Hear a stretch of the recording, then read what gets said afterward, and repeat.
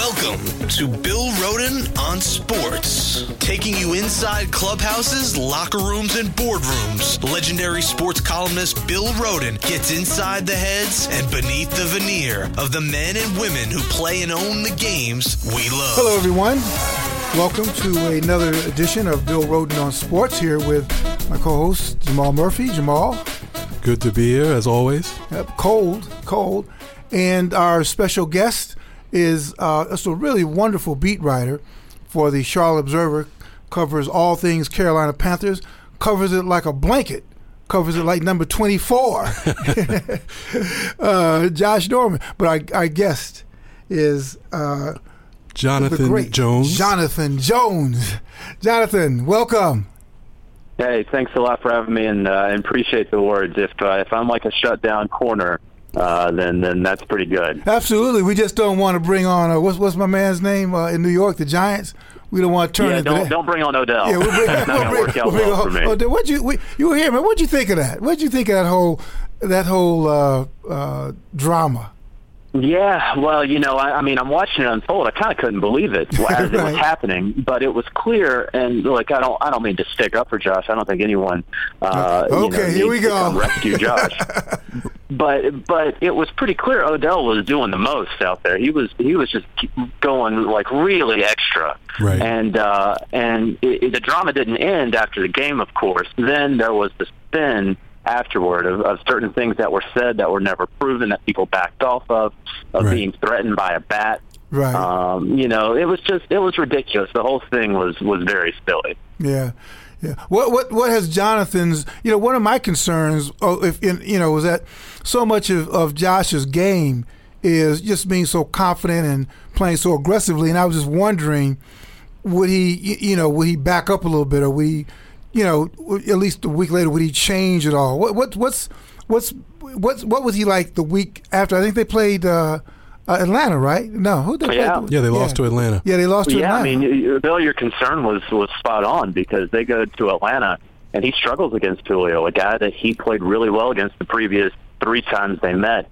I think he gave us something like 5 catches for 60 yards on 6 targets. And so you could see that week after, or, before the Atlanta game, but in between those games, his mojo just kind of got zapped. And he kind of got his groove back against Tampa Bay, but he's been a lot more understated than before the Panthers went up to New York. Yeah, that's so, because so much of that, being a defensive back or even the receiver, so much is bravado, right? Confidence. Bravado and confidence, and to know that next game that you really can't, you can't, or you feel that you can't play your game. And then you're playing Julio Jones of all people. Right. I'm sure Julio Jones I'm gonna roast this mother. Right. Oh man. Hey, man, I'm really excited, man. But what has it been like? You've covered this team for the last 4 seasons. What has it been? And truly, man, you've really done an outstanding job of covering this team. What has it been like covering? Being on this ride for the last 4 years, but particularly this season when it was just such a great season. Yeah, well, first of all, I appreciate that, and it's been pretty amazing to see this team. Look, you asked me on August 19th. I'm down in Spartanburg for training camp, right? And Kelvin Benjamin tears his ACL. Right. You asked me the day before that. You asked me the day of, and especially if you asked me after that, if this team's going 15-1, number 1 seed in the NFC, and there's no way at all, right? I thought they had a pretty good team before his injury, and then after, you wonder, man, how are they going to score points? Right. Of course, Cam's still Cam, and Greg Olson's still Greg Olson, but how are they going to do this? And now here we are, mid-January, and what they're able to do. And you see the city of Charlotte come alive. I don't know if you know this, but I'm from right down the road, small town called Shelby, so I've been in this area my entire life. Right. And since remember the birth of the franchise. Right. So I've been saying this week, and I can say it with the utmost confidence, this is the biggest sporting event that has ever taken place in Charlotte. When you consider everything when you consider 15-1 and number one seed, when you consider that this team could actually go to the Super Bowl with a quarterback who's about to win MVP on a team that has never had a player even receive a single vote for MVP in its franchise's history. And, of course, they're playing the Seattle Seahawks, right? The team that's been to the past two Super Bowls, that knocked them out of the playoffs last year. They're basically the Carolina Panthers, except in Seattle when you really break down these two franchises. So, without a doubt, the biggest game in Charlotte sports history, and for that, it's pretty special. So what's the feeling around the team now in terms of, the vibe you get? Is it excitement? Do you sense any nervousness around the team? How do you gauge it? Yeah, it's interesting. This has been a very loose atmosphere. In fact, I go back to the 2014 season. They had lost games for 2 straight months. They went without a win, and that included a tie in Cincinnati. And I remember thinking in early December, I go into the locker room, and they're acting like they were 10-2, like they were for sure going to the playoffs. And everybody was loose, and I'm thinking to myself, these guys do not want it. And then they rattle off 4 straight wins, sneak into the playoffs at 7-8-1, win a playoff game, and then they're in the game in Seattle before pick 6. So they have continued to be loose. I was in the locker room today talking to guys, and they're playing music at Mike Tolbert's locker. He's the unofficial DJ. They're over there dancing around. They're Millie rocking. Everyone in there is having fun. And I have learned from last season that this isn't that they don't take themselves seriously. It's that they don't take themselves too seriously. And that's what's gotten them to 15-1 and their 3rd straight division championship. Were they dancing last year? They were dancing last year, man. I'll tell you what. They were about to dance. What's the name? It was early December. I go into that locker room. And I think they were 4-7-1 at that time, 3-7-1 at that time. And I went back and listened to my tape recording, and I couldn't even hear my interview because everyone was so loud, the music was blaring. And I thought, this team absolutely doesn't want it, but they've been doing it for 2 years now. Right. Tell me this. I mean, I think it's so exciting, man. I could hear the excitement in your voice. I mean, the fact that you grew up right down the street what's it been like for you, man? It's very rare. I mean, you're talking to like a jaded. I haven't been a fan since I was 17. So it's great to hear the excitement in your voice. What's it been like for you, not only as a reporter, but somebody who grew up there? I guess when you were born, there was a team there, right? Right, yeah, and I know, you understand, my kind of stance where I'm very happy for the city. I'm happy for my friends and my family, for people who have season tickets who are able to experience this ride at 15-1. Like my Christmas gift to my mom, there were 2 playoff tickets. I got them in my backpack. I'm ready to hand those to her tomorrow, right? Nice job. And so I'm happy to give her that. I'm happy that she's able to be around for that. And so, yeah, it's great for the city. And, that it's Seattle. I'm such a sports geek, and I'm not a fan of the Panthers. I like plenty of guys in the locker room.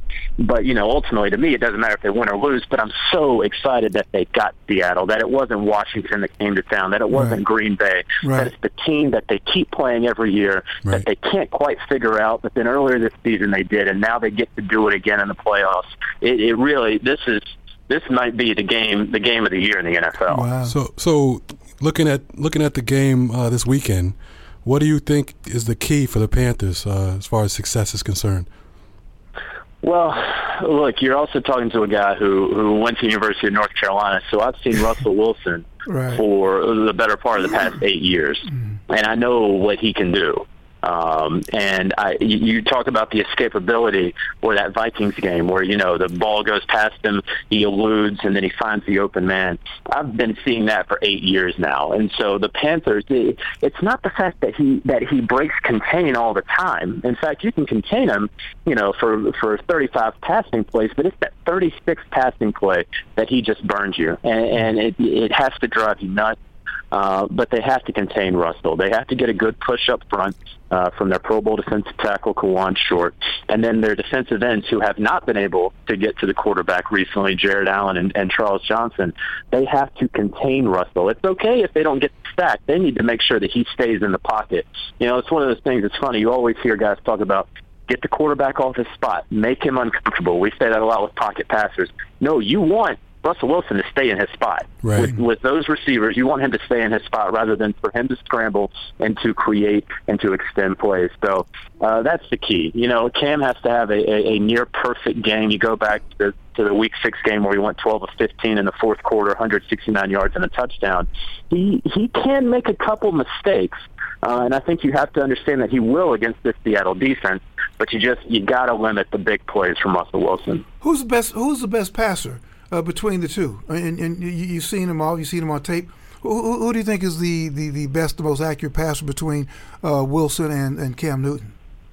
Yeah, it's interesting. It depends on what you consider best passer. I mean, certainly accuracy, you go with Russell. If you go with the ability to make tight window throws, you go with Cam because of his velocity. If you go with ability to throw a dime while on the run scrambling to his right, it's Russell. But if you go off who's better, the play action passer, I think it's Cam. So any number of those things, I think these guys match up so well because of that. And obviously we're talking about the matchup between Wilson and Cam. Is that something, from being around the Panthers, being around Cam, do you feel like Cam is cognizant of that matchup and this means a little something more to him than even a regular playoff game would? I think Cam is very aware. He's 26 years old. He's 5 years in the league, but he understands this is part of his legacy. This is only going to be his fourth playoff game, and he hopes there's going to be many more. I think he understands that he's not hit his NFL prime yet. That usually happens the 28 to 32 range for an NFL quarterback. But he understands that this early part of his legacy is going to be very important. And so these guys are treating this like any other game, just like they should. But they all know, and Cam's included in that this is not any other game, that not only is this win or go home, but it is against Seattle and everything that comes along with that. I like that matchup, too. We were talking about the quarterbacks, but the cornerbacks. You got, not that Josh Norman and Richard Sherman play against each other, but I think that's arguably you have clearly Norman is now the preeminent corner, but if he is, the person's place he took was Richard Sherman. So I think that's yet another great matchup. Who do you think has the edge there in terms of the pass defense? In terms of pass defense, I think it's going to be Seattle just because of how good they are across the board. I mean, you got Richard Sherman, who, if he makes a play, it's so demoralizing, right? Even if he bats the ball away, it feels like a sack. It feels like a tackle for a loss because, he's going to let you know about it. And there's Sherman, the guy who always talks, who just made a play on you, who's going to let you know about it. And then you look at the safeties, Cam Chancellor and Earl Thomas. I mean, does it get any better than that duo of guys? The Panthers, they have Josh Norman, but you look at the other corner positions. Charles Tillman's out with an ACL, so they have Robert McClain, who was just working out for teams not that long ago without a home. You got Cortland Finnegan at the nickel position, who was semi-retired for 9 months until the Panthers brought him out of retirement because of an injury to their nickel. And then you look at the safeties. Kurt Coleman with 7 interceptions this season. He's battling a foot injury that kept him out of the last game of the season. Roman Harper has looked slow for the better part of his 2 seasons in Charlotte and gave up a big pass play to Jimmy Graham during that last matchup. So you look at pass defense. I know the pass rush plays a big role in it, but just looking at the back end, you got to get the edge to Seattle. Yeah, but who's got the better core of receivers? I mean, in other words, although Seattle may have the best, pass defense, who's got the better passing attack, would you say? Well, I think you got to look at Carolina. I love what Doug Baldwin does, especially out of the slot where he plays 75% of the time. Right. And Seattle has made a living off of undrafted guys or late round guys. And look, the Panthers' receiving core is nothing to really brag about, right? Pittman Jr., a guy who was basically a draft bust until he revived his career in Charlotte. Or Cam revived Brown, a guy who had to change his name back from Corey Brown because he was so bad. But the one that tips in the scale for Carolina is Greg Olsen. Right. And, I maybe wouldn't say that if Jimmy Graham was still with Seattle, but being the pass catcher that Greg Olsen is, I think he's the guy that tips it in favor of if we're talking about pass-catching groups, it's got to be Carolina. It's interesting. Even we were talking about the tight end, Jimmy Graham. they took off when he got hurt. Right. You know what I mean? It's sort of an irony, but all of a sudden Doug Baldwin all of a sudden is having this, almost all-pro year once Graham went down. Right. So, I mean, I find that sort of interesting. It's almost like, I guess they were trying to work him in. It wasn't working, and now I think maybe I was in Baltimore when they came into Baltimore, and granted Baltimore is Baltimore, but they came in the game, they were just explosive. So I guess when you're game planning them again, and you sort of said it, they do have a very sneaky good passing attack. They really do, and one other funny thing about the Graham and Seattle is Marshawn Lynch. They have a better record without Marshawn Lynch on the field than they do. Right. Christian Michael has played very well. They had Thomas Rawls in there who was running like an All-Pro before he got injured. The Panthers this week, they're preparing for Marshawn Lynch, but they very well could get Christian Michael because I don't think Pete Carroll, I know Ron Rivera, and the Panthers don't know. I'm not entirely sure Marshawn Lynch knows if he's going to play on Sunday. So that's one thing at least to watch, because if beast mode gets going, after such a long time off, you get that momentum. This is a game. You get a little bit of momentum. If Sherman bats the ball away or gets a pick, if beast mode breaks 3 tackles, that's gonna really shift things in favor of Seattle. Yeah, and speaking of momentum, I've heard a lot of people say that they feel like one of the keys for Carolina is to jump on Seattle early, considering Seattle had the game last week and a tough game at that. Is that something that you agree on?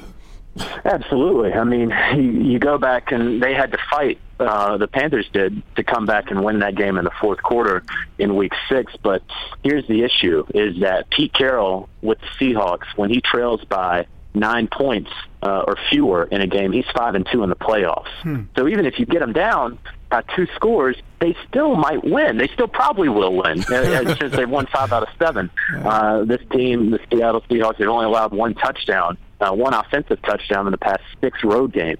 So the Panthers can say, hey, we got 11 straight home wins. Well, Seattle says it doesn't matter. The past 6 times we've gone on the road, we've only given up 1 touchdown. That, sure, they're playing at 10 a.m. Their time on Sunday. They had to go up to Minnesota in negative degree weather, play at 10 a.m., and they held Minnesota to 3 field goals. Right. Rather than, it could have easily been 21-0, right? It was just 9-0. They kept in the game, and so I completely agree with you. You got to jump out to an early lead, more than just 9 points. Our guest is Jonathan Jones, the tremendous beat reporter for the Charlotte Observer, talking about all things Panthers. Jonathan, what has it been like? I was, not saying cover Cam when he was at Auburn, but I've found him to be a really fascinating person. What's it been like being around him? I know it's one thing for us to parachute in and get the shtick, but what's it been like for you as a beat guy being around Newton? Who is that, Cam? Yeah, Cam. Yeah, it's interesting. He's an interesting guy, right? I mean, he's a guy that he only talks on Wednesdays. That's Cam Day, and if you, at least from a media perspective, if you don't get your question in those 15 or 20 minutes that he's standing at the podium, you're kind of out of luck until after the game. Wow. But, what's really been interesting for me, and especially this year with everything that's going on around him, has been almost, I don't want to say fighting the perception that Cam gets, but at least responding to it, be it the dances, and right. be it kind of the sometimes it's overt and sometimes it's a lot more subtle racism that he deals with here in the South and the Bible Belt. He goes and dances in Tennessee. In Nashville, I thought that folks in Nashville like dancing, and then Tennessee Mom writes the story about him. Right. He has a child with his longtime girlfriend, and then people write about how, hey, maybe he shouldn't have children out of wedlock. He's setting a bad example for kids. Almost ignoring what he does with his foundation here in Charlotte and in Atlanta, basically across the Southeast. I've asked people around Cam before, and I've wondered how many kids has he, if you could put a number on it, how many kids has he touched? And if you look at what he does with Charlotte-Mecklenburg schools, if you look at what he does feeding 900 kids each year for a Thanksgiving thing that he does, it's really impressive how many thousands of people he's reached in Charlotte when there's nothing in his $103.8 million contract that says that he has to. Right. Do you get the sense that he likes dealing with the media? I mean, have you had any sort of brother time with him? You know, I mean, or does he see everybody the same way? Not black, not white media. It's interesting. You know, I say this. People ask me a lot. You know, how well do you know Cam? And I don't know if I know Cam well. You know, I don't want to get burnt like that because you hear a lot of these sports writers who say, "Yeah, you know, Peyton Manning wouldn't use HGH." Okay, well, how do you know? Right, You sat down with Peyton one time. You know that he's not going to do that. Right. You know, Ryan Braun, when everyone was like, "Oh no, he wouldn't cheat," and then of course he cheated and he burned a lot of people. Right. So I don't know Cam that well, but I will say I think I know Cam better than most, if not all, media that cover him. And so, is there a lot of one-on-one time?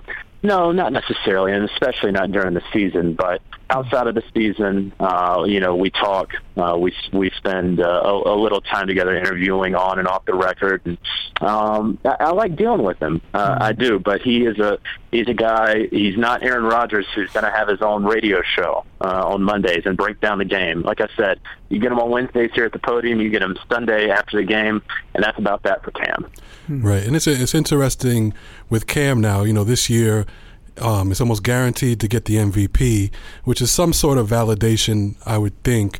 But it's interesting. A lot of the narrative is, well, he's grown so much over these 3 years, which has allowed him to play to this level. But I always looked at it like he took him to the playoffs the last 3 years. He had already been grown, right, as far as I could tell.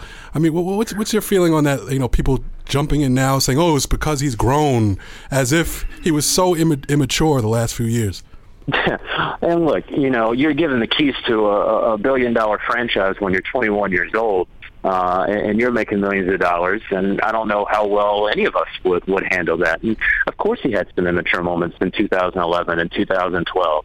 I don't think there's any doubt at all about that. And so the tough part for Cam, I think, was one, and I know some has been written about that this week, was that being a black quarterback, especially where he was, it was going to be tough for him to fight the perception of the Jamarcus Russell or the Vince Young, despite the fact that there are any number of other failed quarterbacks, black or white, that he could be compared to. Right. But that's just the way it goes for black quarterbacks, right? And so he had to kind of prove himself, not just for himself, but against some of those other examples that probably shouldn't have been matched up against him.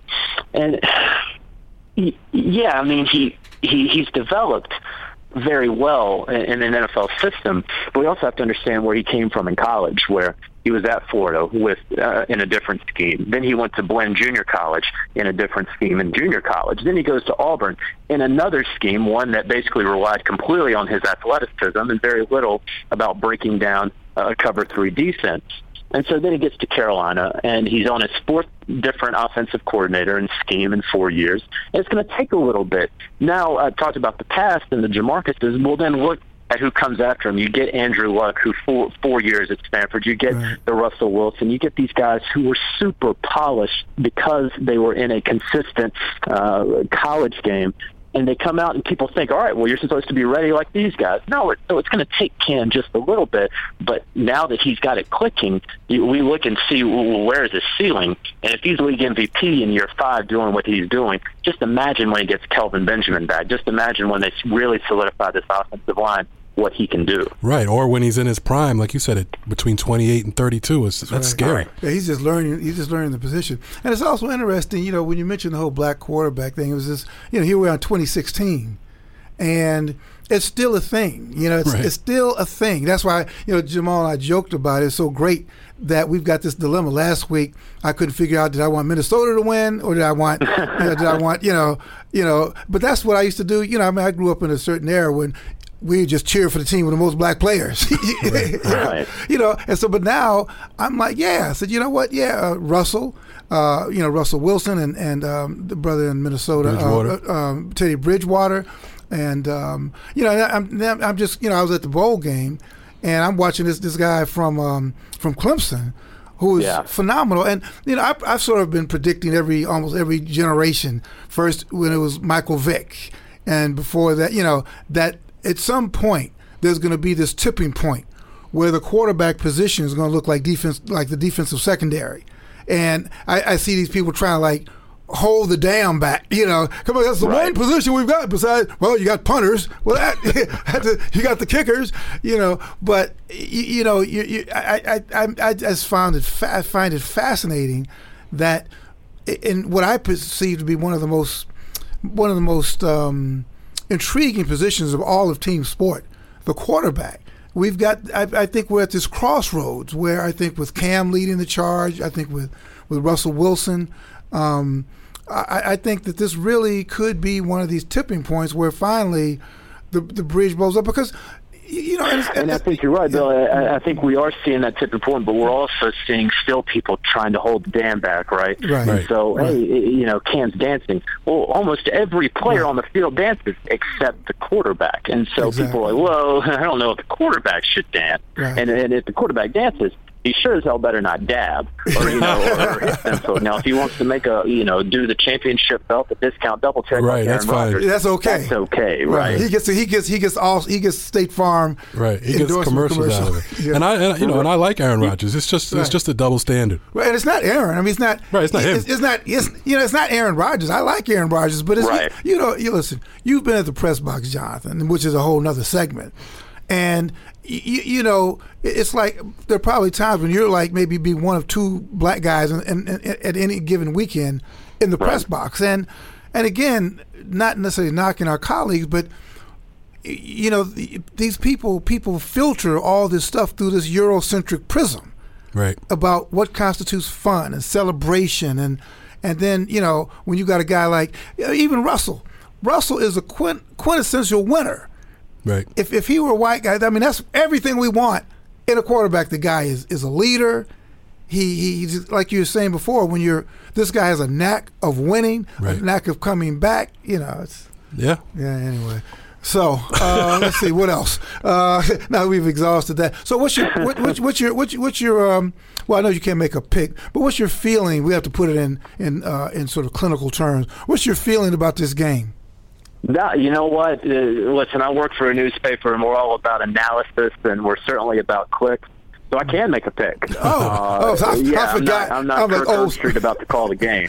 So, look, I'm going to be honest with you. I think, again, I feel like Don King, like, selling this game, right? I'm trying to get you guys to come down to Charlotte to see this game in person. You don't have to sell it. I know. I'd love to, man. You know what? I'm going to be in New England, for New England, Kansas City. That's a shame. You got to change the flight right now. You got to come to Charlotte. You got to see this game in person. I think it's going to be the best game of the NFL this year. I think it's going to come down just like it came down to the Minnesota game to 3 or 4 plays. Mm-hmm. This is going to come down to a couple plays. It's going to come down to an interception. It's going to come down to a rush where the ball was fumbled. It'll come down to special teams if they let Tyler Lockett run one back on them. So, but ultimately, I think this is going to be one of those just classic football games that isn't going to be in the 30s. I think we're going to get like a 21-17. But I think the Panthers are going to do it. I think they're going to get over that hump. I think that next week when they face Arizona here in Charlotte, I think that's a pretty bad matchup for the Panthers. But I think they finally get over that hump this week. I think they beat Seattle. So wait a minute. You're just giving Arizona that game? Yeah. I mean, I saw what they did to Green Bay a couple weeks ago. Yeah. Right. I can't argue with that. Yeah. Well, we'll see, man. Don't discount Aaron Rodgers. Let me ask you this. I'm curious about. Let's say worst case scenario for people in Charlotte. Let's say the Panthers lose. What do you think the narrative becomes for the season? I wrote before the season, and this is before Kelvin Benjamin went down. I wrote about the general manager, Dave Gettleman, who spent all those years with the Giants, and he comes here and he's building something. And before Gettleman got here, understand this team had never had back-to-back winning seasons in 20 years. Right. They had never gone to the playoffs in consecutive seasons. So now they get 3 straight division crowns, and that's great and all, but when do you become the Cincinnati Bengals of the NFC, right? I mean, you get that bye, but then you lose to San Francisco. in the divisional round in 13. In 14, you beat Arizona with a third-string quarterback, Ryan Lindley, who played historically bad. Then you go up to Seattle and you lose. Okay, well, now you're here again, and you got the home field advantage throughout.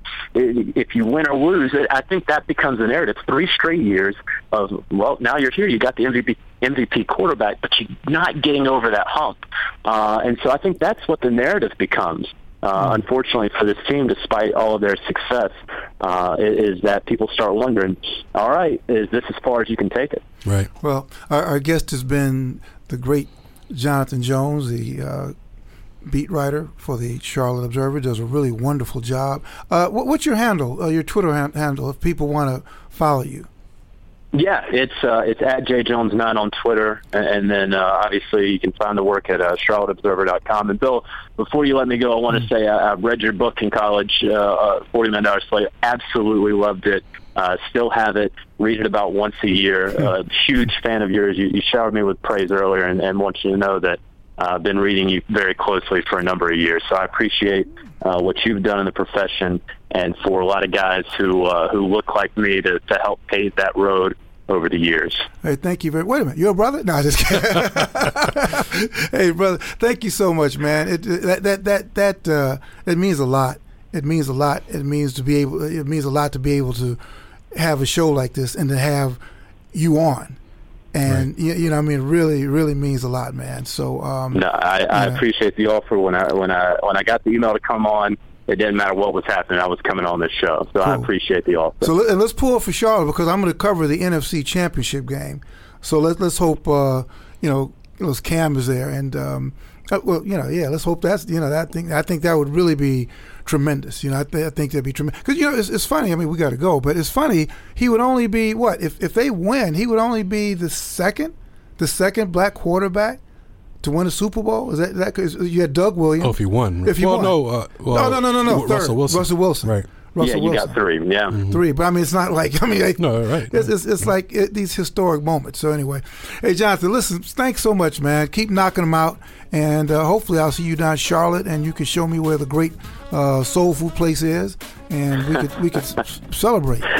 Hey, absolutely, I appreciate it, guys. All right, thanks a lot. So much.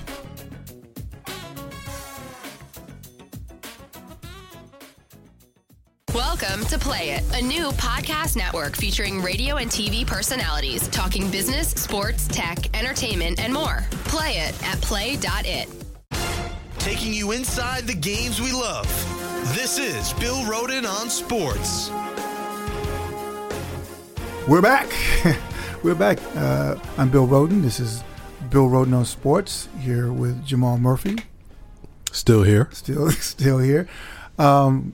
Man, great segment, man. Jonathan just really, really good, man. Right. Really good. I'm psyched, man. I'm like, darn, I'm ready. Why am I going to be in New England? I don't know why you chose that one. I would. Well, I didn't trust. All right. Well, New England. Tom Brady, deflate. I guess we want to see if they actually could lose that game. By the way, they could. They could really lose that game. They could, unless they're playing with like magic balls or something. They probably are. They are probably we'll find out 20 years from now that. They're the cover up always gets better. Yeah. They've perfected. They were sloppy. We're sloppy against. Let's not let that happen again. Exactly. So, but a couple of things. Big news, big franchise news today. Great news for all reporters is that finally there's an NFL team in L.A. There's such rejoicing in the press box. Oh, all right, we go to L.A. Right. You have any thoughts about that? I mean. I'm not a big fan of St. Louis recently, so I really don't. I don't have any hard feelings towards the people in St. Louis. The Rams in LA. They were the Rams were in LA, and in my early years as a football fan, so I remember that.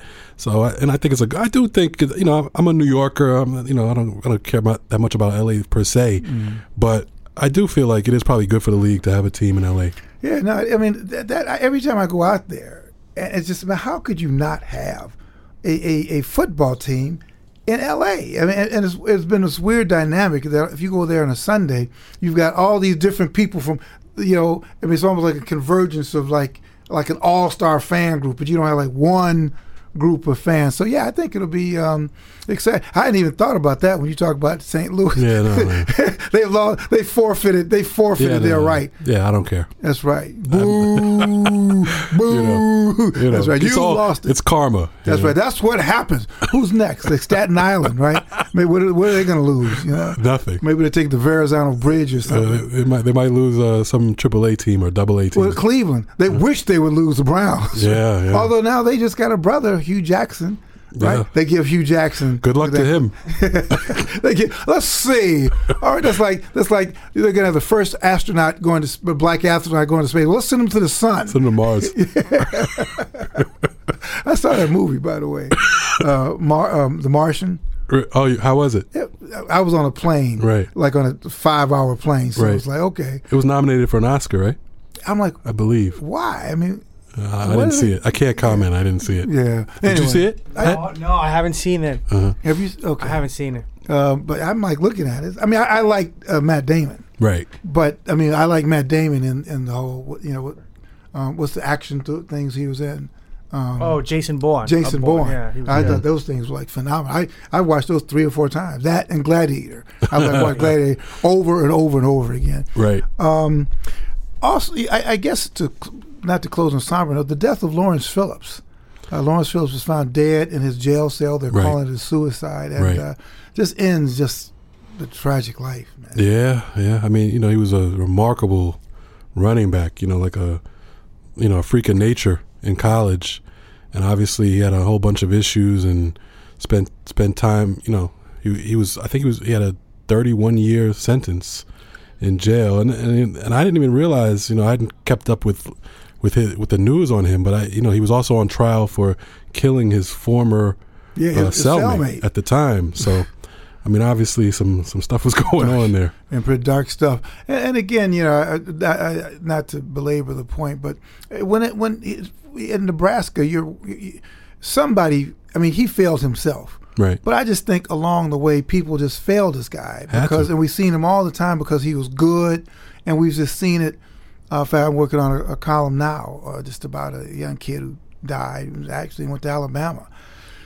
And you're just in these situations where your athletic ability just masks a lot of problems. Particularly, you find it with young black folks. You find it with athletes in general who are really good, and their ability to be good at a young age masks a lot of issues. Right. And I'm sure with Lawrence Phillips, when he was going to Nebraska, I'm sure there were all kinds of warning signals that this guy was just a time bomb. Right. But because he was so good, he was probably bigger than everybody at a young age, better, and just kind of getting passed along. And here we are. Right. No, I mean, it was not much more sad news than that. Yeah. Well, I hope not. Knock on wood. Right. So let's get to our picks. Right. Let's kind of pick it up. Anyway, so who do you like? We've got. How could you, after that interview with Jonathan Jones? How could you? Yeah, you can't pick against his hometown team. Okay? Right. You got to start with Seattle at Carolina on Sunday, 1:00. Perfect time for that game. I like Carolina. I just think I'm going to roll with. They've been the best team all year, and they've been the best team in the league all year. Cam has been the best player in the league all year. I think they step up and get it done. And when I say they, I mean Cam. Right. Really, I know. And the defense. Cam and the defense steps up, and hopefully Ginn catches more than he drops. Well, that's a challenge. That's a challenge. So I guess just to be contrary, I'll take. Again, I'm in the same position as last week. We're in a good spot. We're in a good spot. Either way, we're going to have a brother in the NFC Championship. Right. But I'll take Seattle. You take Seattle. Now, minor upset. Minor upset. Very minor. Upset. They're Carolina's 2-point favorites. Yeah. So what the heck. Then we've got Jonathan. He just put Arizona in the championship game, right? Over Green Bay. I mean, Green Bay. I'll vote for them just because I was so happy they destroyed Washington. Because I didn't want to hear 1 ounce of the racist nickname. Right. I don't want to hear that at all. In fact, I saw you tweet that. Oh, you did? Yeah, I saw you tweet that. Did you retweet it? I think I liked it at the very least. Yeah. No, I hope that they never, ever in the next 200 years, until they change that name, right. I want this to be as far as they can. In fact, I want them next year to keep going back, you know, and then I never thought I'd feel sorry for RG3. You know, you didn't like him? Well, you know what it That's strong to say, but you know, I mean, he bothered you a little bit. This is the whole thing. Right. I just think he was just in such denial about it. And I mean, not anymore. Well, I wonder. I mean, they took him out in the hot sun and flogged him all day. Yeah. So I'm wondering if you think, well, they're not flogging you because of your hair. You know, they're not, even though the hair was pretty bad. The hair was maybe they are flogging. Maybe they are flogging him because of his hair. But anyway, I mean, it'd be interesting to see what happens with him, where he ends up. He had, you know, his teammates, from what I was reading, his teammates for the most part supported it. His ex-teammates support him. They think he will resurface and do well. So with the Jets, maybe. I mean, maybe. I mean, yeah. I might take him over Geno, right? Oh, yeah, well, that's not even. Come on, that's not even a comparison. But I think Fitzpatrick has earned to be a starter next year. Oh no, we're not debating that. But when the inevitable time comes midway of the season, right? Because remember, we had this discussion about at Home Sweet Harlem that the defensive back, when he picked Fitzpatrick off, said, "We know Fitz is going to be Fitz." Right. And now I think he absolutely goes into the season as the starter. Right. But you're not thinking, we talked about this also, like, Pat, come on, admit it. You're not thinking Super Bowl when he's your quarterback. No, you're right. You're right. Yeah, you need somebody that now is RG3. But I don't want to, you know. I hear you. Not give Fitzpatrick his due. Because I agree. He outseeded my expectations. Right, and RG3 isn't there yet either, but at least RG3 has shown when he was on top of his game that he could be that type of player. Maybe he'll go to Cleveland or Houston. Oh, brother. They need quarterbacks. No, you're right. And then the Jets will get Manziel. Oh, what about that? No, I'll take RG3 over Manziel. Sure. And then we've got New England and Kansas City. My game, rah! You know, I guess I've got to take Kansas City just because I can't take New England. I'm going to tell you, I have to be realistic. I mean, Kansas City's been a nice little story. They haven't had a tough, tough Don't schedule. Don't forget the Royals. This is Kansas City's year. Kansas City Royals destroyed your Mets. Thanks for the reminder. But I'm gonna go. I gotta say New England's gonna win that game. Anything could happen. Some people are picking Kansas. A lot of people are picking Kansas City. I just can't see it. I don't think Kansas City has enough there. As far going back to Green Bay, Arizona, I'm taking Arizona. Well, I'm taking Green Bay. Taking Green Bay? Yeah. All right. And then am I forgetting an AFA? Yeah, Pittsburgh, Denver. Oh, man, Pittsburgh, Denver. Now, that's going to be very interesting. We don't know if Big Ben is playing. Well, yeah, I'll take Pittsburgh if Big Ben is playing. Even with one arm? Doesn't care. Well, then I'll take Peyton Manning with That's true. HGH. All right. Is he taking his HGH? I hope so. Huh? We don't care. What are you saying? It was just his neck. It was a healing situation. It's different. Listen, it works. That's why people do it. It works. Yeah. Hey, listen, guys, this was great, Jamal, Pat. This was tremendous. Enjoy the weekend. Enjoy the weekend of games, and look forward to knocking around next Monday on another edition of Bill Roten on Sports. Have a wonderful weekend, and we'll see everybody soon. Take care.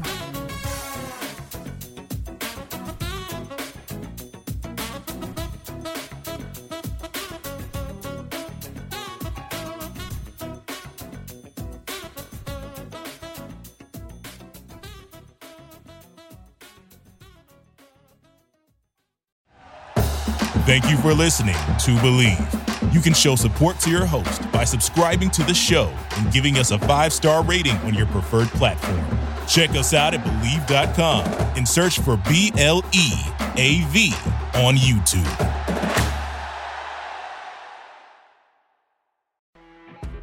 You know when you're listening to a true crime story that has an unbelievable plot twist that makes you stop in your tracks?